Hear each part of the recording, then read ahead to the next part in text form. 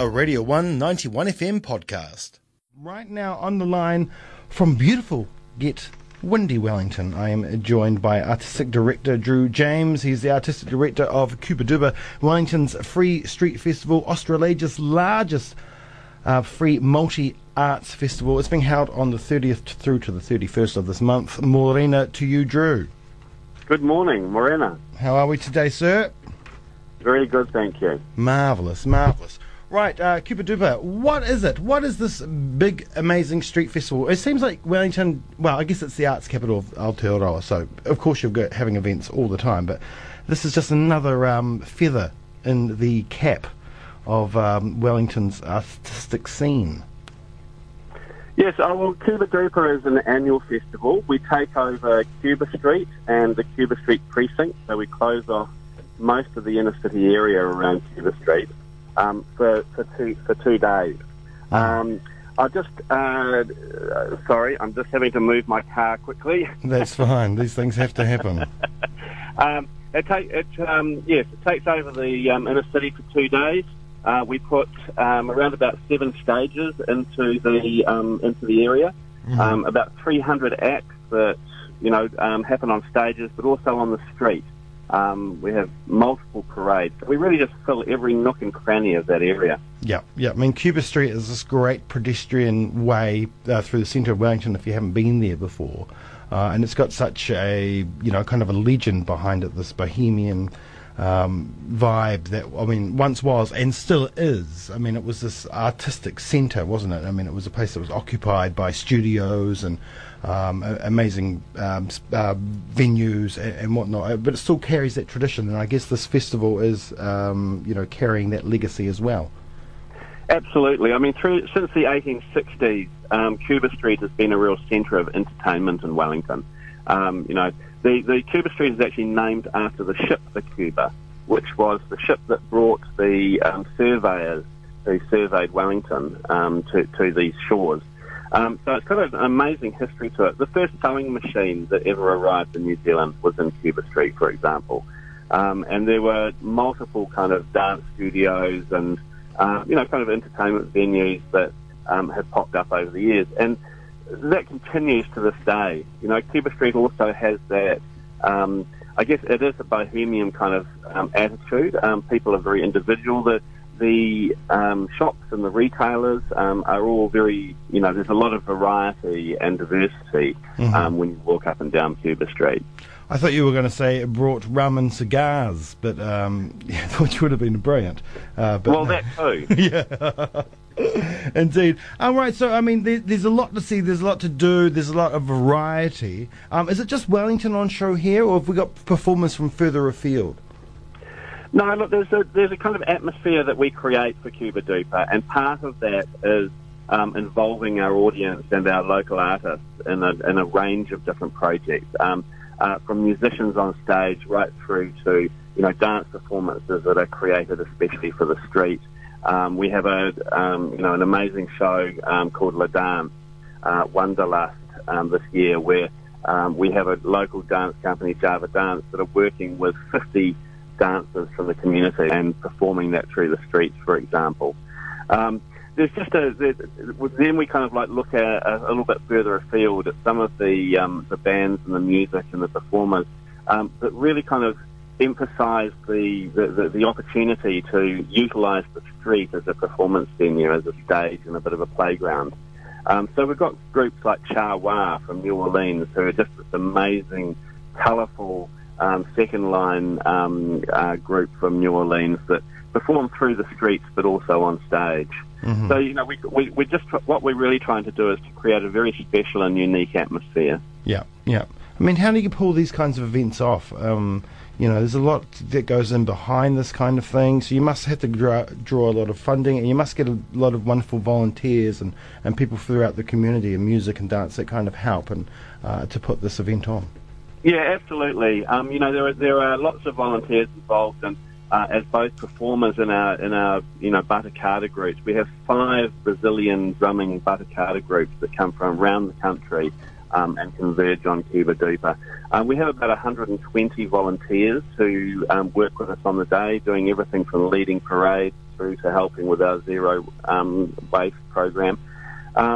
There's, it is a huge community effort. I mean, all of the hospitality and the retailers down Cooper Street come out onto the street as well. So it's really a massive celebration for all of those people over that weekend. Yeah. We start about a year out. So as soon as this one's finished, and in fact I'm already kind of thinking and programming for 2020. Yeah.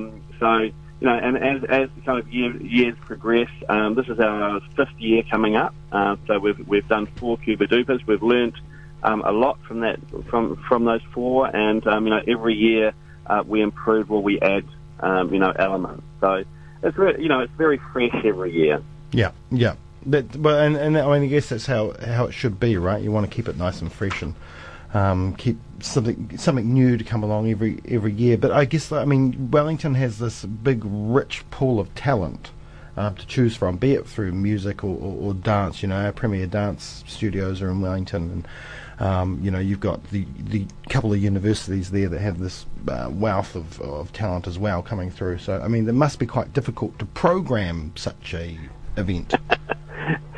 Look, it's certainly challenging and complicated, but we kind of do that to ourselves as well, because we're kind of using not only the stages, but we're using the streets and we're using the back alleyways, and we're moving things from one part of the site to the other.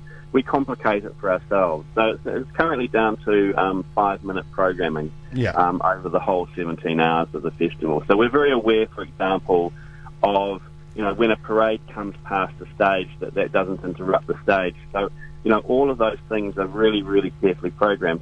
As an audience member, what people find is that there's a real sense of spontaneity, despite the amount of, programming that we do. Basically because, on one level anything can happen, but on another level we've kind of set those parameters and we know where everything is at any one time. Yeah, yeah. All right, so, we're down in Ōtepoti in Dunedin. It's at the end of the month. There's cheap flights, and the flights to Wellington are getting cheaper all the time, which is fantastic. But why should we come up?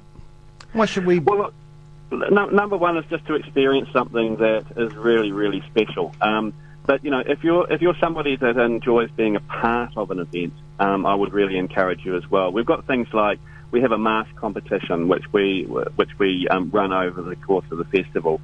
So we really encourage people to kind of get involved and be creative. And Dunedin is a very creative place. I'm really well aware of that. You have great events down there as well. You have your Lantern Parade. And you currently got the Fringe Festival. And you have some great fashion events as well. So if you're interested in coming and I guess experiencing and participating in something which is really different, I'd really recommend you come up. The fares are cheap. There's still accommodation. You might have to search a little bit, but kind of knock on the doors of friends and etc. But it's a free event, so it's great fun. Yeah, and if you can't make it this year, you can always plan for next year. Book your accommodation now.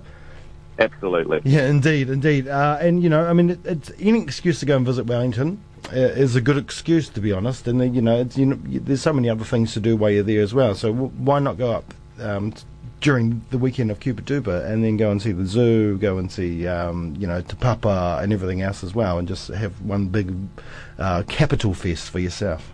That's right, and that the weather's always good up. Yeah, we say that too. We've been very lucky actually over the last few festivals, and despite a couple of situations where there was a little bit of drizzle, we have people we're very resilient, so people are still out on the streets dancing. Yeah, well, it's probably perfect for a Dunedin audience because we're very, very resilient, so we can definitely go up there and battle anything. That's right. Yeah. Well, we've just put a full lineup up on the website. I think we've got something like 110 acts at the moment that are up on the website. Over the 17 hours, there's 300 events. So you're certainly not going to get bored. And there's there'll be something new at every turn. We have audiences that go onto our website and meticulously plan exactly what they're going to see. We then have audiences that are really clear about what they want to see. They want to see particular kind of styles of music or dance. We have an opera, for example, that people are which is really popular. And then we have audiences that just turn up on the day and just see what happens. And it really works for everybody, in whichever way they choose to participate. Indeed, and while you're there, taste the street as well. So many fine restaurants and along the way. Alongside, we do what we call the Street Feast, which is sponsored by Moore Wilsons. And what that is really all of the cafes and restaurants down Cuba Street coming out and doing street food. And then on top of that, we have Wellington Night Market, which is in Lower Cuba Street, which has about 50 stalls. So we're really, really spoilt for choice. And the quality of what's on offer is just fantastic. Indeed. Well, Drew, thank you so much for taking the time out to speak to us this morning.